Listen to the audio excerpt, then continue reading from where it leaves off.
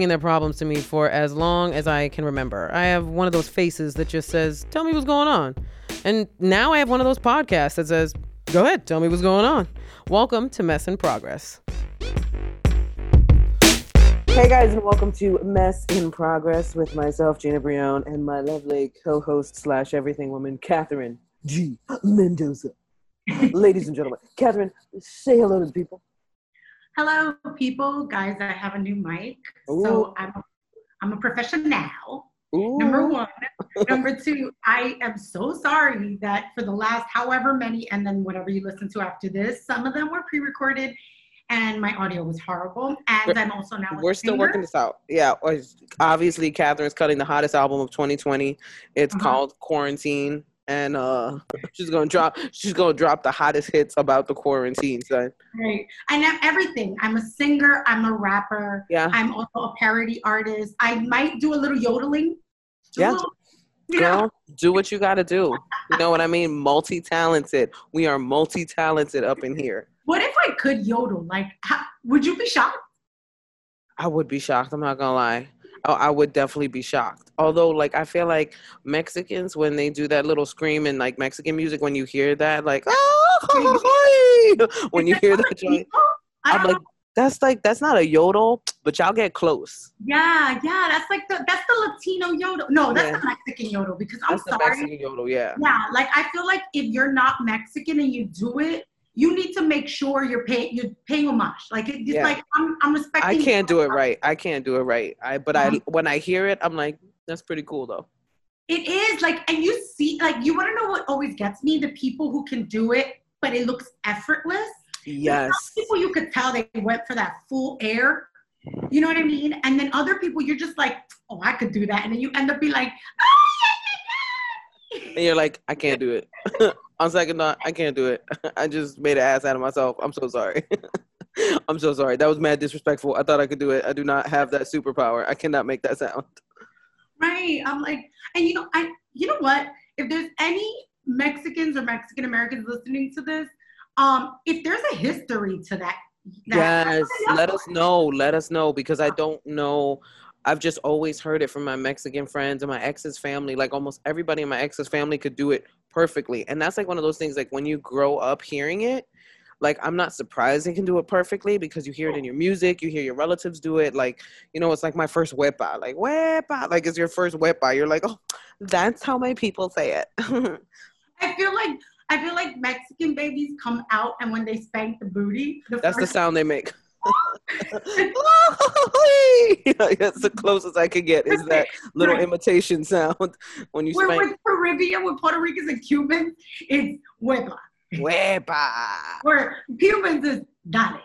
Yeah, my baby is gonna be half Puerto Rican, half white, so he's gonna be like weepaw as soon as they spank him. He's gonna be like weepaw, everybody. And I'm like, oh, I gotta teach my son how to say it. I mean, I was gonna say he's probably gonna say huepa and yeehaw. Yeah. It's gonna be yeehaw. Well, we'll teach him something. Weepaw. I don't. We'll have to teach him how to say it. We have to walk him through it. Girl, I gotta tell you, the other day, speaking of my son, my child, the craziness that he's gonna have to deal with. The other day, I was in my shower. Okay. The story gets sexy. I know, but you said this is where my son is gonna have to deal with. The other day, I was in my shower. Yes, I'm going somewhere very G-rated, ladies and gentlemen. I was listening to dance hall music and having a legit dance off in my shower. Like, legit could picture myself and my son taking mommy and me dance classes, and was like, yo, we about to. I literally said the words as if I was talking to my son. I went, oh, you want this smoke? Oh, you want this work? Oh, you about to get this work? So hold on. You're going to take classes with him so that you can later battle him and win? Yes. I'm going to battle my son at dance hall, and I am going to whoop him mercilessly. I mean, I feel like, is it weird to say I don't really know what dance hall dancing looks like? It's the only dancing that I would like growing up when I would go to parties in the Bronx, when I would go to like either house parties or I would go to like school parties, whenever they would play dance hall music. And you know the songs like Murder, She Wrote and Action and all the songs that you would hear. It was the only dancing I would do. It was the only time I felt comfortable. But that's what I mean, because I'm like, when I think of dance hall, I think of like, for me, I called it reggae, right? Yes. So it was like, but that's when I'm like, you and your son is about to go to a class. Have you ever seen anybody like dance battle to like dance hall music, or even just like? I need a mental picture. So hold on. In this battle, in this dance off, right? Yes. You and Yeehaw Wepa. Yeah, Yeehaw Wepa. Are gonna be standing in front of each other. I'm assuming you're dancing with a partner behind you. And no. Chill. It's side by side, first of all. Okay. I'm looking at my son, side by side. I'm like, yo, you want this smoke? Yo, you want this heat? Okay. He's like, please, mommy, your knees can't handle it. And I'm like, oh, word? You gonna talk about my knees like that, son? All right, let's see, right? And then that's when the battle starts. Music kicks on. You start doing the whine, right? You don't need nobody behind you. Oh, okay. Hold on. So in this, how do you win? What's the signature win? Well, see, because for me, in those parties, it was like, and again, I was young, so it was the, can you break him? Who can handle this? Yeah. Like, can you get super sucia, and like now this person can't even dance no more. And in the context of mother and son battle. I've thought this out, Catherine. Like, you're acting like I haven't planned this out in my head.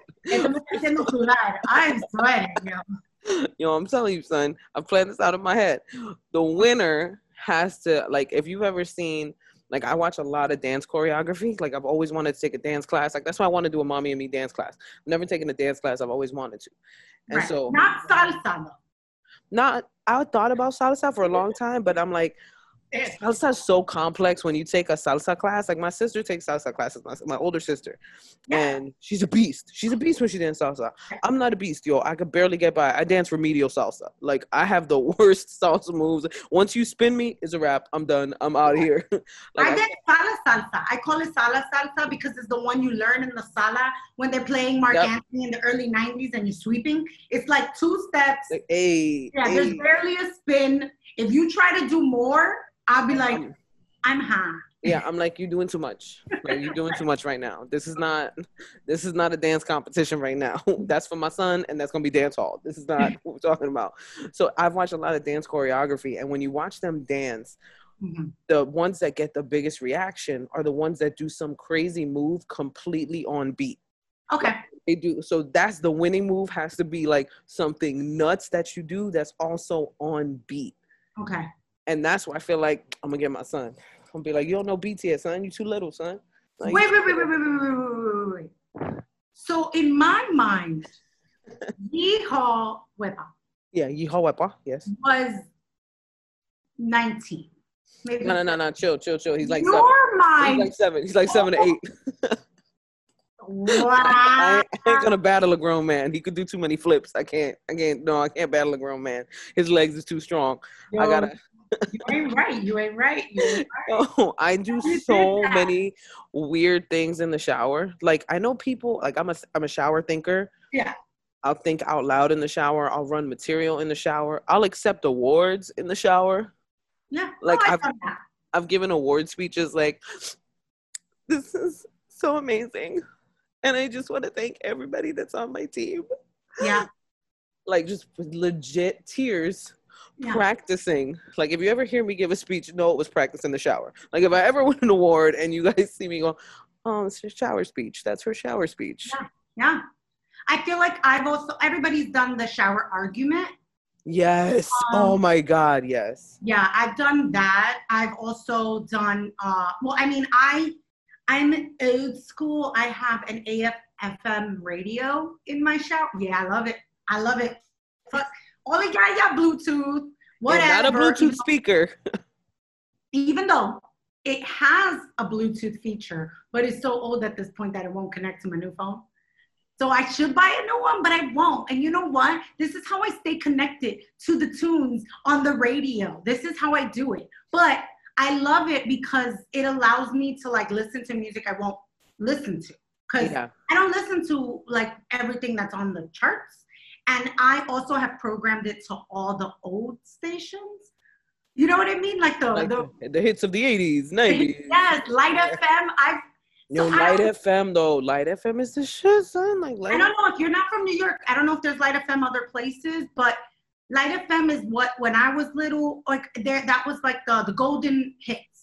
Where now the golden hits are also apparently from the early 2010s. So like we're old because when you hear a song that you used to rock to and you're like, oh, this is on the oldie station. This is on Light FM now. This is a classic. They're like, this is a classic. You're like, I was like 14. So I'm like, how's that a classic?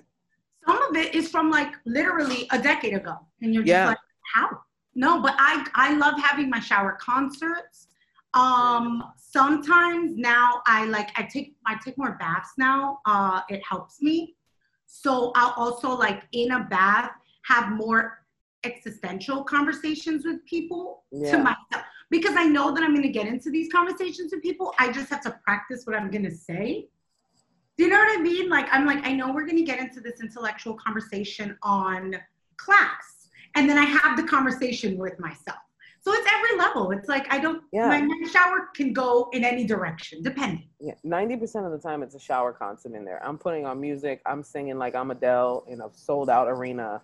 I am like killing it in my head, but mind you, killing it. Yeah. Killing it like Adele kills it. Not killing it like an average person singing, like killing it like people are crying, throwing roses, going crazy, killing it. Oh, our guest is here. Oh, wow.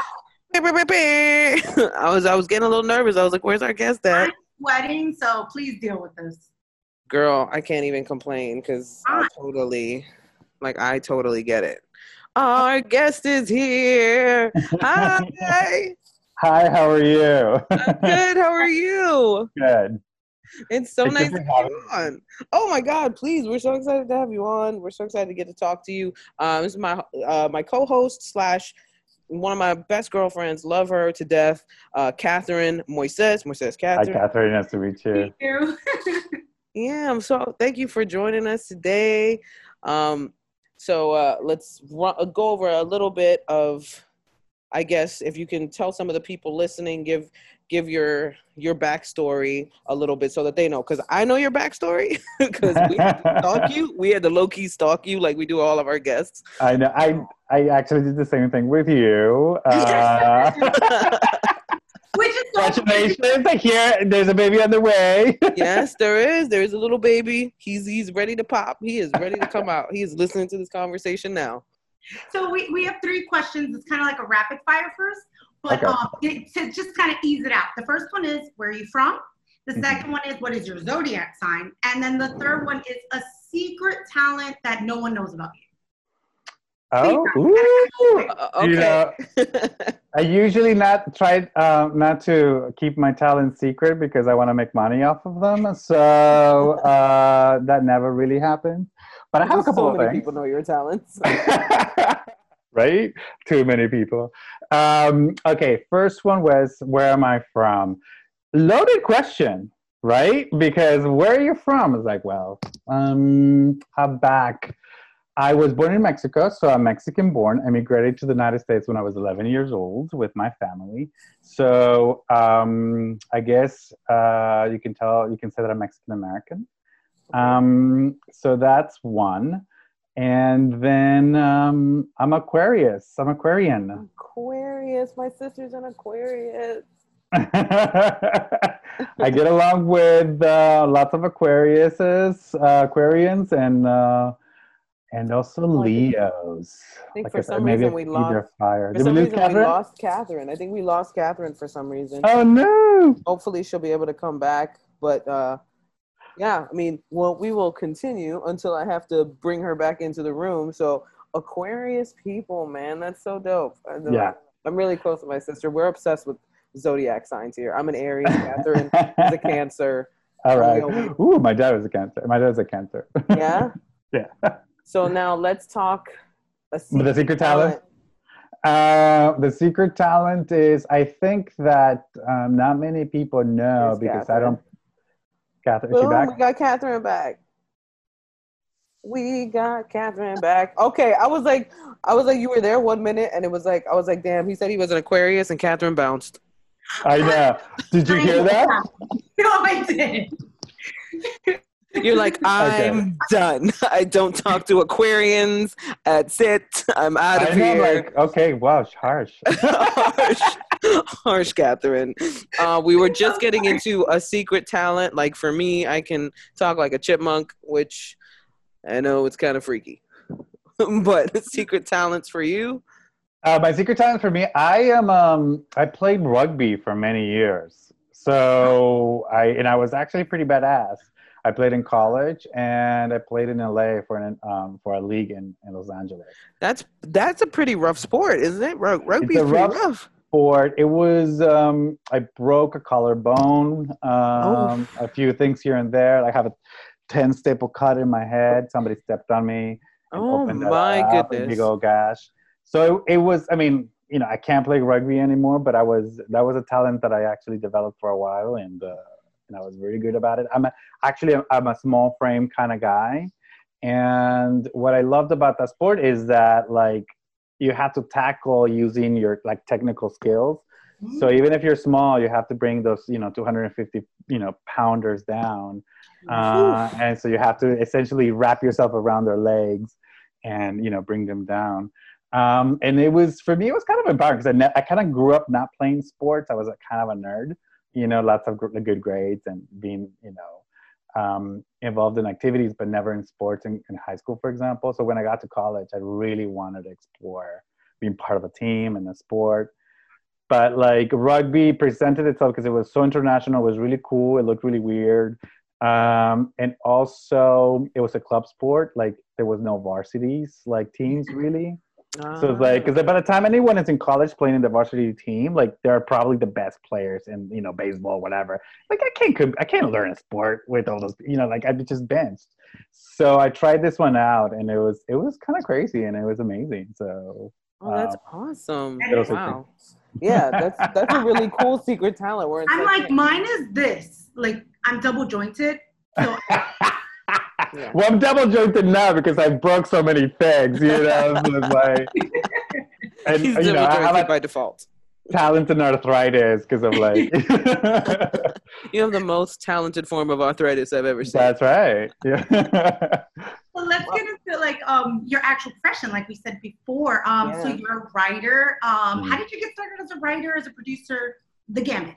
The gimmick. Well, it's one of the things that I've always been drawn to is like incredible storytelling. I never remember growing up like really into Japanese animation and all of that, and just living sort of identity and trying to express your story like through literature. In high school, for example, that's when I sort of began really dabbling into storytelling through playwriting and drama. And my actually like my best subject was math, mostly because I think I got to the States like at such a late age. Like I started school in the States in 7th grade, so it took me a minute to grasp the concept of literature and English, like all of that. So I always felt insecure about that. But math, I was like teaching calculus, and see, so that was like not a problem. But when I discovered through like such great teachers I had in high school, like my English teachers, they were so passionate about stories and they performed when they would read out loud, so that really, it felt natural for me, and started writing some plays there. In college, the first thing I did was like sign up for playwriting and creative writing. And ultimately, I went to Brown University, an Ivy League school in the East Coast. And what I was lovely about that school is that they were like very liberal when it came to curriculum and choosing classes. Basically, you had no requirement. You could just take anything, And so I took anything. And even though I came in as a science major, like after like first, second semester, I was like, no, I'm not going to do that. That's not my, to the disappointment of my dad, who's in medicine. And instead, I chose international relations because it sort of like a lot of majors in one. But what I was really drawn to was writing and any kind of like artistic cinema courses. I took a really incredible Spanish cinema course called The Making of Pedro Almodovar. And that's when I got obsessed with his work. And I really looked to him as a pioneer of cinema that I hadn't seen before, you know. And this is like a kid from California, immigrant kid who also like was discovering his own sexuality. So I saw this filmmaker putting like being so unapologetic about his sexuality and like pushing the boundaries of storytelling through that. And I thought like, oh my God, I really want to be like him. And sophomore year in college, like I found a summer program of literature and art in Spain. So I moved to Spain for the summer for the ultimate goal of meeting him. And it's just sort of like living in that world of being a filmmaker / storyteller. And I kind of forgot that I was there for that. But towards the end of my stay, after like 4 months, I was not only falling in love with the boy for the very first time, but I also ran into him after coming back into a party at 4 o'clock in the morning while he was taping All About My Mother. So that really incredible scene when they're in front of the, if you know the movie, they're in front of the theater, and then it sort of jumpstarts the movie. I was actually there for the taping that just randomly happened. So of course I was like, holy crap. Can we cuss in this podcast? I'm not sure. Okay, because I was going to say, holy shit. Yeah, go right ahead. Feel free, boo-boo. I was like, and not only it was like so meaningful because I kind of had forgotten why I was in Spain, but also I think here is the person that I really admire, you know, actually on set. We got to stay there for a little bit. You know, he said hello, but he was working. And it was, you know, one of the best films that, you know, I think he's ever made. And after that, I think it was very clear for me that I want to be a storyteller. I kept on writing. I made like a couple of short films. And in those days, I didn't want to date myself, but like, okay, I'll date myself. But it was like VHS. So it was like the big old cameras, and I had to edit from VHS tape to VHS tape. It was horrible. But I think I still have it. I have to digitize it, maybe like show it. You totally should. I mean, listen, one of my first films is on mini DVs. Yes. So I totally get it because it's like I still have the mini DVs and I'm like, oh, I don't want to go have to like digitize it. But it is to have that. It really, you really should. And I actually started doing the process of like, there's a couple of people in Pasadena that do it for like, they make a living out of that. They just sort of put everything on digital, like in the cloud if you want to. Because like, you know, a lot of, you know, it's kind of a journal, right? It's a diary. It's a record of, if you're on tape, of who you were then, you know? Yeah. And towards the end of college, I realized, and this speaks to my bilinguality and my Latino background, is that even though I was at a writing in English, at a procedure school, like when I would go and write in my journal, and I'd get emotional or upset, I would kind of switch to Spanish without noticing. Mm-hmm. And for some reason, even though the Spanish was like 6th grade level and with a bunch of errors and stuff and probably made up words, it felt like it was this sort of like raw, pure type of writing. And I kind of fell in love with it. I sort of realized that maybe my Spanish or my roots or my identity had not been resolved because, you know, I was taken away. Like my parents took me away from my child. Like I remember how tragic and sad that was. Oh yeah. And you were 11? I was 11. Yeah, so that's like right when you're like, I feel like I'm an adult, but you're not. And then like. Yeah, and then I hit puberty in the United States. So my childhood was definitely like. Puberty in the United States. And then like I started puberty in the US. So it was just like, it was so. You're in a new place. You're going through everything hormonally. And like and also trying to adjust to this new culture, this new environment that you're in. Like I can't imagine as a kid how frustrating that must have been. Yeah. You know, like we make the best out of it, but I do remember that very vividly because I was still kind of very self-aware. It's the first time that I was aware about like my brownness, you know. It wasn't the case growing up in Mexico, right? So being in a place, we landed in Loyalton, California, which is the sort of small town near Lake Tahoe in the Sierra Nevadas of California. And then we moved to Central California, where there was a lot more brown, population, and some, more Latinos, more Mexican American people, more immigrants. So that actual switch, I encountered that by moving from where there's not that many Latinos to a lot, there was the level of racism and prejudice kind of like just was like a lot more alarming as a 8th grader, for example. Oh, I bet. And so that was a little shock, and it took me a bit to recover from that. And like, the best way that I was able to do it was just like, get good grades and, get the hell out of here. Yeah, stay focused. Yeah, it's like, let me focus on the right thing. Yeah, I'm gonna get out of here. So let me plan my escape. So when the time came to get the hell out of there, I was like, do I go to Berkeley or did I go to the Providence, Rhode Island, like Brown? He's like, all right, I'm going to Brown, But that's a whole different dynamic. I actually, for the very first time, I got to know like all the other kind of Latinos that were out there, and that was kind of really wonderful because then I was able to have similar experiences with people that kind of looked like me and kind of had some sort of same background, and that was encouraging. That really was wonderful. But at the end of the day, I must have been very insecure about trying to write books or trying to write in English, that I decided after college to move to Paris to write the great Mexican novel in Spanish. Oh, wow. So it's like, why did, in retrospect, that was probably more insane than actually writing something in English, because I had to teach myself how to write in Spanish at a literary level, but also like I had moved to a French-speaking country. Well, I mean, I was insane. I thought like all the great writers, the Latin American writers, always like, and even the American writers, they all end up in Paris. So it's sort of a rites of passage. So you have to. Of course, my immigrant parents were like, what? What? You want to be French? I'm like, I don't want to be French.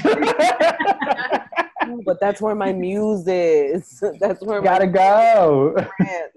I have to go there.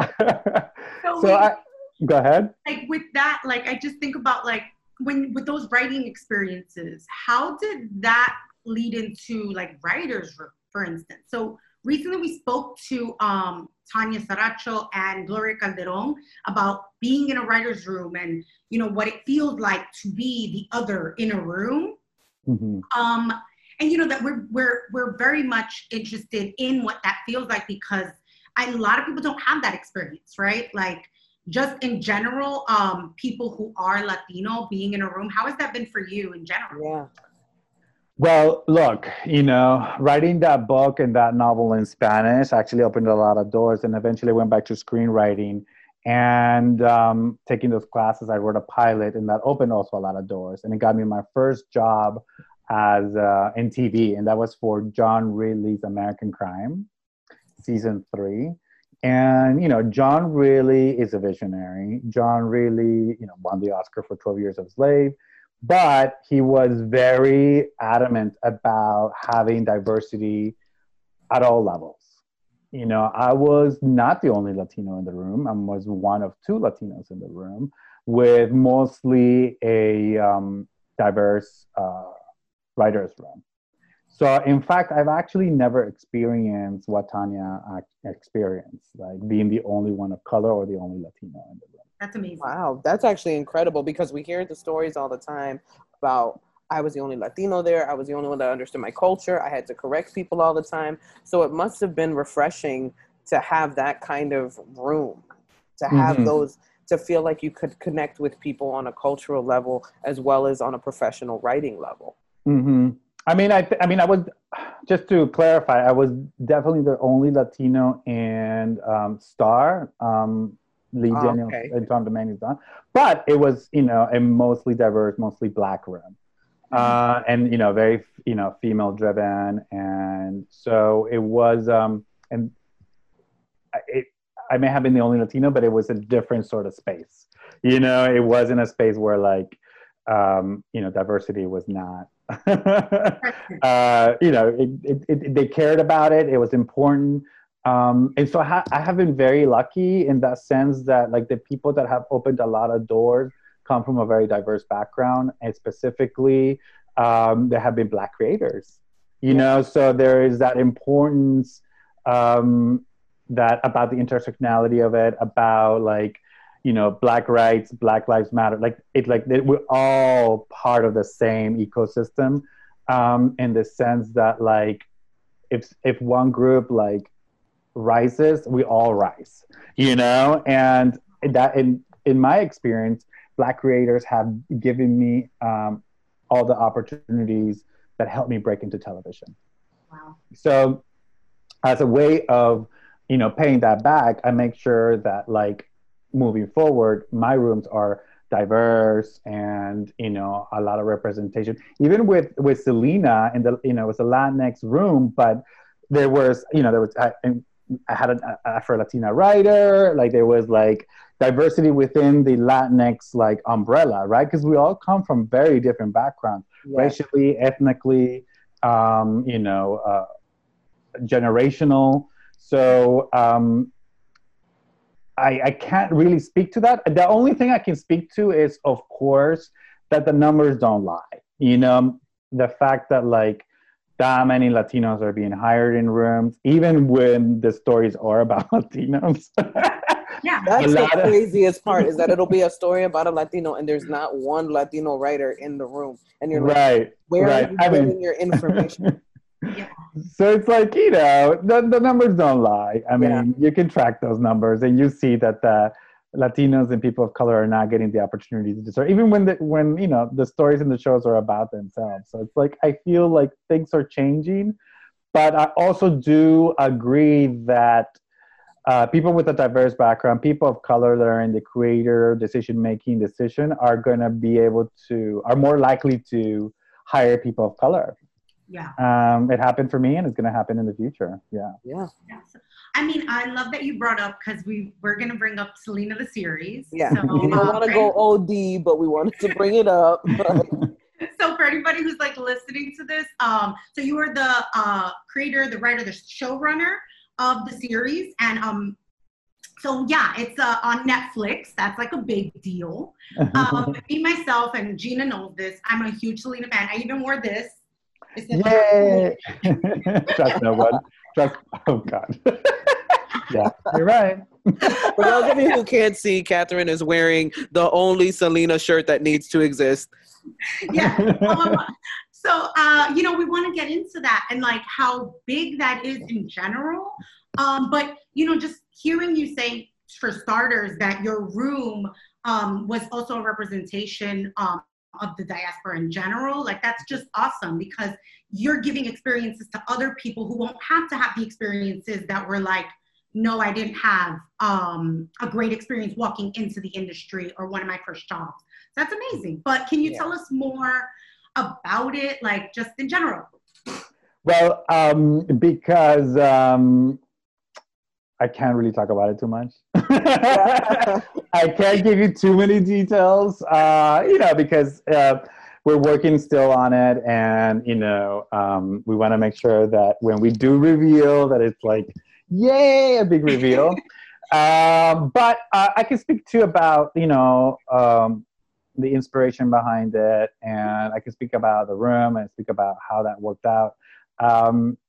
You know, one of the things that I found very just incredible, it's just, first of all, having the opportunity to tell this story, right? It's like she's such an incredible role model, and, you know, a Mexican-American icon, and that transcended borders and its global appeal, and it's just, she's so endearing to us, and you know, having to feel the pressure of making sure that everyone's going to be happy with the story that we're going to tell.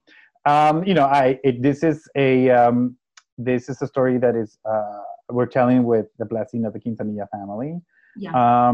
And so that's actually really huge and really important. Yeah.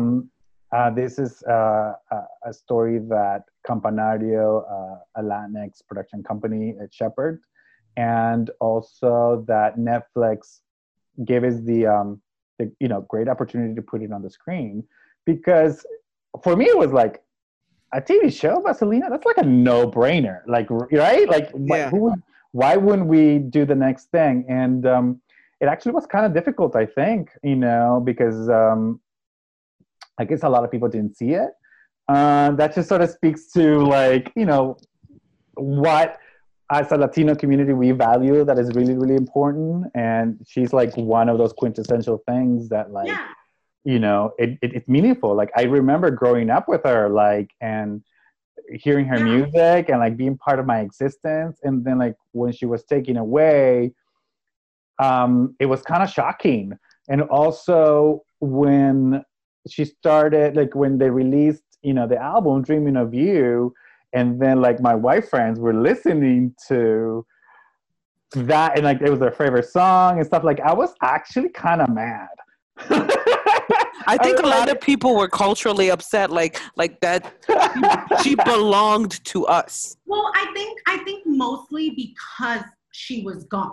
So yeah, if she would have still been around, then it would have made sense because she would have been doing that crossover, right? Yeah, like we would have been part of that journey, right? But it just felt like we were robbed of that journey because as like, speaking for myself, like sometimes like feeling that I don't belong or I'm too brown, too immigrant, too gay, whatever it is, like having someone that is crossing over into mainstream that can conquer both worlds, that is part of that same like dual reality that you're part of, like really spoke to me. It's no accident that like I had to succeed by publishing a novel in Spanish in Mexico and getting a book tour there before I felt confident or before I could actually try to break into the English language world, which is something that like it's parallel to her experience. So it's like a lot of times, and now that with the whole like scandal about like the publishing world and how not that many Latinos get published, and they're the people that tell the stories are not even coming from our POV, and then it's like that sort of confirms like the fear that we all feel, like those opportunities are not there for us. And Selena was actually teaching us and letting us know through her gracious, wholesome, incredible like soul that this is possible. So I think it touches everyone's heart, and this is a very aspirational, like very inspirational, like show, because I think we deserve to see families that look like us succeed and achieve that dream. And it is the story about the family as well, because like they did it together, right? Yeah. There was his father and his mother that believed in their kids' talents, and they were talented, with a sister in the drums, the brother being the musical genius and producer of all their music. They did it as a family. And I think that's like the quintessential American dream. If it's not, like what is? Yeah. So that's the approach to this show. That's what hopefully people will get inspired even more, because Selena is already inspiring. I mean, so many years later, she's more relevant than ever. Her music still touches her. Her like smile, her like kindness is still part of us. And so she's here to stay no matter what, show or not, Yeah. But I think this hopefully will shine like light onto like those details that like we never got to experience. Was there any fear that, you would be, because I know Selena fans are no joke. Like Selena fans are no joke, man. They are like I'm a Mariah Carey fan and we're just as bad. But like Selena fans, was there any fear or worry that they would come at you or they would judge it harshly? Yeah. I think that you always run the risk of a certain group not being 100% happy. And one of the things that I've learned is to like be fearless, because like, taking risks, being bold is, it is favored, However, I just can't emphasize how passionate people are about this project, that participated in this project. The writers, like, it's like this is meaningful to them. This is like a once in a lifetime opportunity. The director, Hiromi Kamata, who is also of Japanese Mexican descent, identifies with her. And she was able to bring that duality to that. And she was incredible, you know, and it was important that it was a female director, you know, and the producers and everyone that's been involved has put their heart and soul in this. And sure, I mean, I don't know, there's always going to be those trolls. They're going to be like, no, you know, but I think I would have a question about like what anybody who might ask, like after having the movie and it being such a staple, what is going to be different about the movie than, for instance, the series? Like you have way more space to tell a story, right? Like more time. But what would make them different? Because, you know, the teasers really don't give us much, but what would, in it, like in general, what can we expect? I know you can't tell too much about the story, but I think that like that's really interesting for people to like wonder, especially fans. Well, I think that what you're going to see that there's like actually two completely different takes. I think we do have to, you know, I mean, the J-Lo, you know, Selena, which is almost like, that's such an iconic movie. It's really impossible to compare ourselves to that because once, you know, especially because of its legacy, and Gregory Nava did an incredible job, and it happened also in collaboration with the family, and it sort of set the bar. But, you know, we couldn't sort of just focus on like, oh, are we going to be better? Are we going to like do it justice? Because Selena's story and the Quintanilla family story is so, it's such a, lost my thing. It's such an incredible story that, that with all the episodes and having a series, like we're slowing everything down. You know, we're going to savor like those moments even more. We're going to go a little deeper into how she became who she became, you know, and why, and you know, it's also like the family's journey too. So because they were all inseparable for so long to the very end, that like we're really gonna go and take a closer look at those relationships, you know. And I think people are gonna be really happy to get a glimpse of what that was like, you know, throughout their entire career. So, I mean, that's I think what's exciting, that we're going to be able to tell more an in-depth story that like it's never been put to in this kind of format before. So. Yeah, I mean, we me and my sister talk about this a lot because when we were little and we would have Sala concerts, you know, my sister was always Selena, but I had to be either Suzette or Pete. This was how she assigned us. I either was one of the two. I don't know why it was Pete and not AB, but whatever.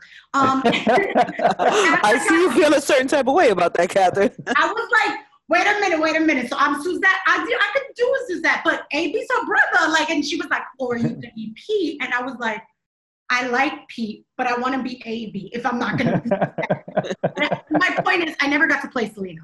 Because of that, I was always interested in like learning about Suzette and learning about AB because, you know, the movie could tell you about, you know, AB Senior, they can tell you about Selena, but you don't know a little bit more about Suzette. You don't get to know a little bit more about these other people that were not only pinnacle in her life, but you know, AB, Pete, Rick, all of them were songwriters. Literally the songs that we listened to, people credit it to Selena, not realizing who wrote these. Yeah. And they're these people. So do we get that chance? I'm assuming that's what is going to be tackled. Yes, ma'am. Oh, she's excited. Yes, look at this. Catherine is excited now. Yes, ma'am. And I think, you know, that's a lot of like that kind of relationship. A lot of people don't know that Suzette and Selena, they were best friends. I mean, they're each other's best friends. Yeah. And that relationship, and AB being this musical genius that, you know, came up with this new fusions of songs and combined cumbia with a lot of like, you know, Latino sounds and the process of doing that. So I think you're going to see all of that, and hopefully you won't be disappointed, for sure. We do have one question, and we know you can't say too much, but this was something that was very interesting about with as much space as you're going to have having a series. Yeah. the film came out about a year or so after she passed. That means it was being shot about a year after she passed. Yeah. So the way that they portrayed her actual death was very delicate, and I understood why in proximity to her death. But with 20 plus years, I was just curious because, there have been other, I think that for the first 10 years, literally Univision talked about La Muerte de Selena, and they would tell you the story over and over again. But in the way that the death is tackled, will people who are new fans get to know, more about actually what happened on that day? I guess so! But, because they're like, why am I giving this? Well, it's clear that that's part of her story. But, I think we're just going to have to wait and see. But I just want to emphasize that, I want to make sure that for me, what's important, and of course, it was 10 times even more important for the family, focus on on the positive aspects of this journey. And this is if it weren't for that, this would have been the even a bigger American dream that we could, now we're living it post-mortem, after Selena passed away 25 years. But could you imagine if she was still around? I think she would have been the Beyonce, our Latina Beyonce, without a doubt. Yeah. I say that constantly. First off, Beyonce talks about has talked about being inspired by Selena, but I also think that people don't realize there is no equivalent. J-Lo's in her lane, right? You think of Shakira in her lane, but what Selena was carving has not been redone at all. Yeah, I mean, she was already doing things that it took people a minute to realize. Her own fashion line, her own perfume, her own she was already thinking of an entrepreneurial aspect of who the Selena is. And she was really a lot of aspects about her that we don't know are just incredible to discover, so many years later, because it also kind of heartbreaking because you're if she would have been given that opportunity to just, go to those levels, the Beyoncés of the world, and and be that individual, because J-Lo, to me, I think it's the closest, and I think it's she has become our Latina, but I haven't seen that in the Mexican American sort of kind of POV, and or role model, and I think Selena was carving that way back then. And so it would have been amazing to have seen that star, rise, but, still grateful for at least having the opportunity to have had her in our lives and still inspire each and every one of us. Yeah. So we have a little game that we're going to play. Oh, man. More? I'm going to fail this game. I'm going to listen patiently while the Selena fans go ahead and use it. So it's a little music trivia. Oh, no. I am the worst. I've listened to Bidi Bom Bom 150 times, probably That's more. But that's my don't do favorite. this to me. I'm probably going to fail and sound like such a dumbass, but okay, go. So yeah, because I told you, very big fan. So when it comes to the music, I'm my sister obsessively makes us watch her concerts for every holiday. So it's ridiculous. So okay. music trivia. Name that song. Okay. So the lyrics are, tú eres el dueño de mi cariño, tú eres quien quiero que esté conmigo, nunca te alejes, no me canses de tu dolor. What's the name? Is this a Selena song? It is. Tú eres el dueño de... You went deep, girl. You went deep. That sounds like an old song. I don't know. Do you know? Which one was it? Girl, I just told you Bidi Bidi Bum Bum was a song I had on repeat. Okay, what? So which one was it? It's called Ven Contigo. It's also the name. Oh, yeah. You know what? Love that song, but that's not what I want to listen to on repeat. So. You went deep. You went deep. Yeah. I want to talk about that song because that actually was a really cool song that I think was produced with David Lee Garza.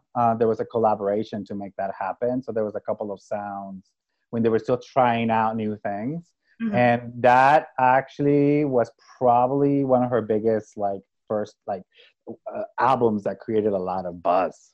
Yeah. Yeah. I think that's her second album. With the label. Yeah, it was the second album with the label, but it was like, it took him to like even bigger, you know, higher places for sure. Oh my God, you're the worst. It's just embarrassing.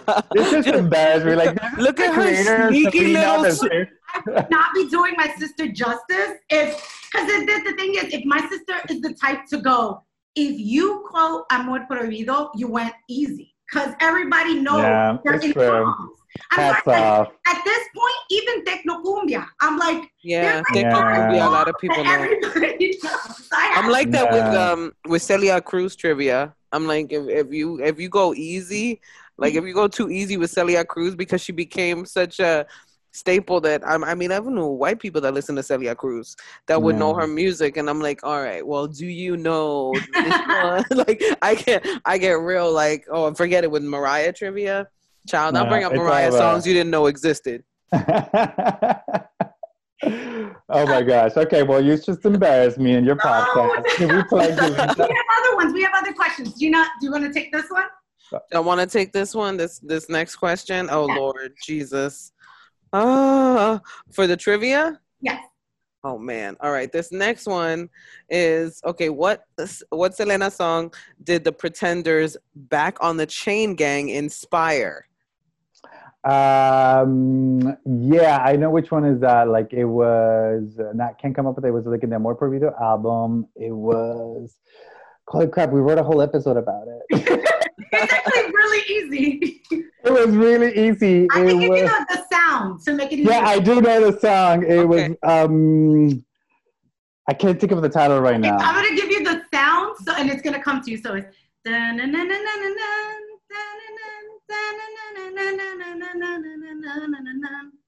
yeah. Fotos y recuerdos. Yes! I was looking at the answer and I'm like, oh, he's gonna get this. I see it in his eyes. He's gonna get this. Yeah, it's like it starts with an F, and I'm like, this is the problem with trivia. I never play trivia games because even though I know the information, like I get like stage fright. So my husband tortures me with trivia games because he's so good at trivia, and I am like the worst at remembering stuff. Like literally any trivia game I've done good at, I've guessed like half the answers, and I'm like, I'm just a really good guesser, you guys. I know. I'm really good at charade. Like, let's do a charade. Let's just do a charade. I don't think that would work for a podcast, right? I think a lot of people would be mad if we did charades. Like, what is he doing? He's just like flailing. No, it's like, oh, he's doing Amor Prohibido. He's doing Amor Prohibido. There it is. It's right there. Now I feel like the other one's gonna be a little too hard. Do you want to still continue? Oh, I know. Embarrass me further. Go on. I should have been prepared. I should have been like ready to go with my album titles and stuff. Okay, so this is another finish the lyrics. Finish the lyrics. Oh, do you know how bad I am in karaoke? Even if they're in front of me, I wouldn't even be able to do that. Finish the lyric. I love karaoke, by the way. You just said karaoke and my heart skipped a beat. I was like, I miss karaoke. Oh God. Okay, finish the lyric. Holy crap. Okay. So this one is necesito tus besitos cada noche y cada día. Dime, amorcito, que yo soy tu alegría. Dime, cariñito, que yo soy la dueña de tu corazón. Yeah! Yo, you nailed it. That's Besitos from the Selena album, first label album. Yeah. See, you nailed it. You were so nervous. Yeah, written by Pete Astudillo as well in collaboration with AB. That's right. Yeah. Yo, you nailed it. That was great. See? It's like one of those when you go, I'm so nervous, I'm not gonna do this well, and then you end up doing it really well, and you're like, I know it. Yeah, or like somebody that's like, you know what, I can't even sing, and then they grab the microphone and it's like, I can't sing. No, I can't sing. Hey. Hey. All right.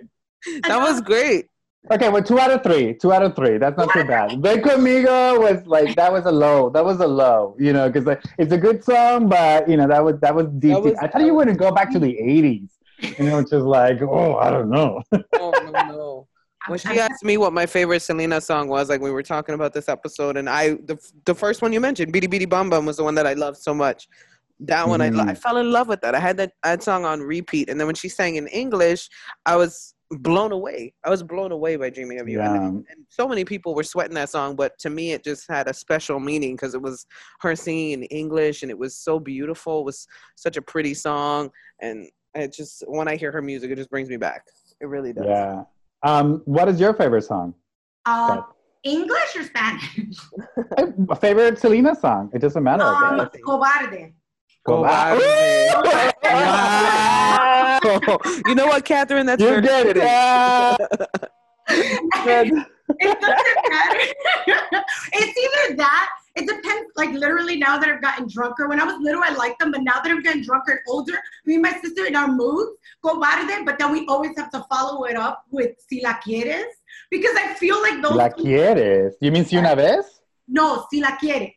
Oh wow, I don't remember that one. But if you really listen to some of her heartbreak songs, you can literally put them in order, and you go, is she talking? Are they talking about the same person? Because it really feels like somebody wrote Si La Quieres, because it's literally a song about like, if you care about her, be with her.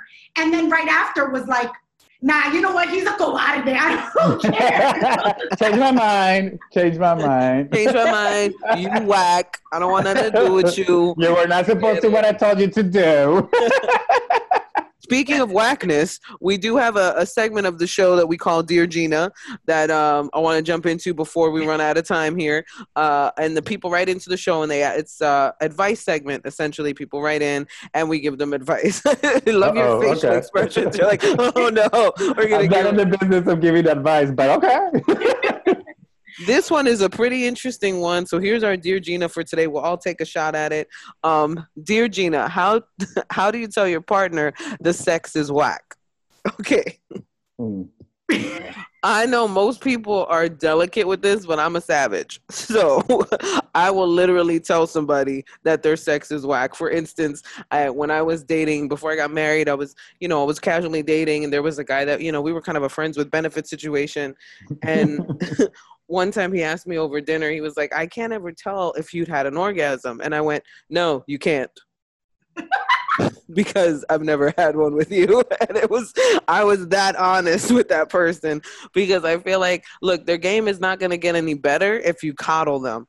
Like, the sex is not going to get any better if you baby them through the conversation. You got to be real with somebody and be like, I don't like that. I like this. I don't like that. I like this. I think that's the best way to kind of get through that conversation. Okay. All right. Moises, okay, so she's the mean daddy. I'm going to be the good mommy. All right. So this is what I would do. I think it depends on where your relationship is with your partner. And if you're in a place where you want to take it to the next level, or if it's worth having this conversation, then sit down, have a conversation, talk about your sexual needs and how this partner can meet those sexual needs, and ask a couple of questions how they feel about meeting those sexual needs. And then I think all of those answers will tell you whether that person wants to, has other issues that they need to work out, or whether that you're definitely not sexually compatible. But if you do love them and you want to stay with them, I think you take it to the next level. Then should we bring a third person to meet those sexual needs? Hey. And then I like your methods.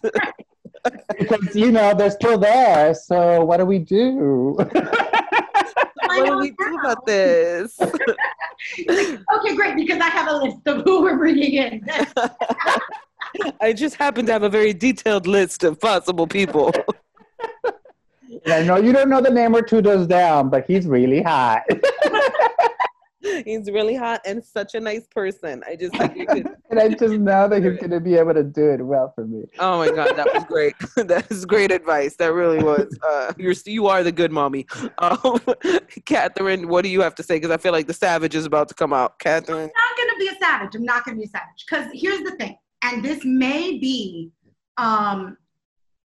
just in general based off the people I know and like the sexual experiences that most of the women I know have had with men, which is about understanding your body and then the curve. So for instance, if for a woman, if the woman doesn't even understand her body yet, I'm sorry, like I teach people who I am. Like I don't expect the first time for them to always get it because it's the first time. I also don't get you fully, right? But if you are deep in and you've just not been speaking up, you have to be nice. You have to be courteous because at the end of the day, you need to tell somebody, listen, I'm sorry that I haven't said anything, but maybe I would like a little more of this, like what Moises said, right? Or sometimes in the act, knowing how and when to say things, you know what I mean? Because I don't have a problem telling you, like in that moment, like, yo, to the left. You know what I mean? I don't have a problem doing that. And to the left? To the left, my Is guy. it a Beyonce song? To the left, to the left. To the left, I'm just saying. Because sometimes it's just like, for me, I'm like, I also understand that most hetero cis men think that what worked with the last girl Will work with you. With me, and I'm like, okay, cool, that's cute, but no. And I can either waste my time, or I can tell you. And in that moment, that person, if they have a problem with you telling them that, then you shouldn't be sleeping with them. Exactly. Yeah. I think if you're not even having the communication to be able to speak about it, I think that's just actually that's a deeper issue. Right. Right. You have to have that comfort level with somebody to be able to tell them, like, hey, this is what I need. Right. I need. This is what I like. Like, and a lot of people don't talk about sex very openly, especially in the beginning of a relationship. And I think that's a big mistake because they don't tell people what will make them happy sexually. Right. Because we have that stigma of don't talk about sex. Oh, it's so dirty. It's so this. It's like you're not supposed to say. Somebody should just know. Like how should they just know? Yeah. They're not a mind reader. What are you gonna be like? Ew, like in the middle of doing something like ew, stop that. That's gross. Like nobody's gonna do that. Not while you're in the act. Right. And it's like sex it's part of who you are. And if you don't address it, if you're honest about it, if you don't try to discover it on your own, like you're kind of denying yourself of that part of yourself, but also like you're denying it to your partner. So like, you know, it's all about being authentic in a relationship. And I think that's a huge part of it for sure. So. And then it's also assuming that like it's bad, right? Because it's like, this person said the sex is whack. But are they whack or are they just not like up to speed to what? Are they not informed? Like right. Like for instance, and I had this conversation with somebody once, which was about them pleasing themselves while in sexual acts. Yeah. Right. And feeling embarrassed to do that so that their partner doesn't feel like, oh, am I not pleasing you enough? And I'm like, okay, first off, why are you worried about whether, you know, they're going to feel that? If they're going to say that, again, you shouldn't be with that person. Excuse me for wanting my ultimate pleasure. Like, why is this bothering you? You know what I mean? I feel like if you're with somebody who you're worried about offending. Yeah. Then you guys haven't had a mature conversation about sexuality and everything, which needs to be on the table. It needs to be on the table. And the rug or the couch. Yes, on the table or in the shower. Switch it up, honey. Switch it up. And the kitchen counter. I mean, wherever you guys can go. How athletic are you? Can you do it in the car? Are you a contortionist? I have bad knees. Let's talk about it. Let's talk about it. Have a whole conversation. What do you want to? Oh, sure. And if it's still whack after that, then that's yeah. Yeah, then maybe take a look at yourself, right? That's when you bring in a third. That's when you bring the party home. I'm still obsessed with this idea of bringing in a third. I'm like, let's bring in a pinch hitter. If we can. Before we get out of here, let's first, what is your favorite Selena song?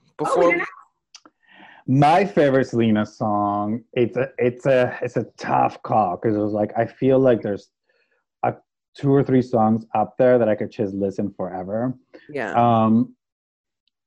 But if I had to choose, there's nothing like Bidi Bom Bom. Bidi Bom Bom. That song so much. It's like I think at the during the process that I went a few months with like having Bidi Bom Bom as my waking up alarm in the morning. I love it. It just like puts in such a fucking good mood. Yeah. To wake up to. Yeah, that like it's just like, oh my gosh, it's the quintessential song to just like amazing. But if I had to go on the dramatic side, like my sister Catherine down here, I would probably pick Si Una Vez for sure, because that is the sort of like Si Una Vez, like I told you I loved you, like Yes. I just love to sing that to my exes. Even though they don't know that I exist, but you know, in case they hear me out. Just in case that thought comes up, it's like, well, I have a song just for this occasion. That's right. So I can't sing for my life, but of course not. Yeah. That song is I know that all the like video clips I've ever seen of her singing it, she always brought somebody on stage like a man and then would like sing it to him. So I have this like vision that I want. Is it that song? Que será? What? It's Que será. No, not Que será. ¿Qué creías? ¿Qué creías? Yes! ¿Qué creías? Oh my God. ¿Qué creías? Yes! I feel like her song is one of those, you just want to sing that in front of somebody, like an ex, and you just want to get it off your chest. But what's so interesting is how young she was, so you wonder, like, the passion that she came from. That's talent. That's where, like... That is talent. She was channeling full-on, like, passionate like, I think at the time, like, she was so young, so she hadn't really experienced that like heartbreak, really, you know. Yeah. And I think that's what she brings, like that is so authentic and so much talent. But like that is so incredible to see those videos when she does that to people. And it is actually, I did that once on karaoke, and I'm a terrible singer.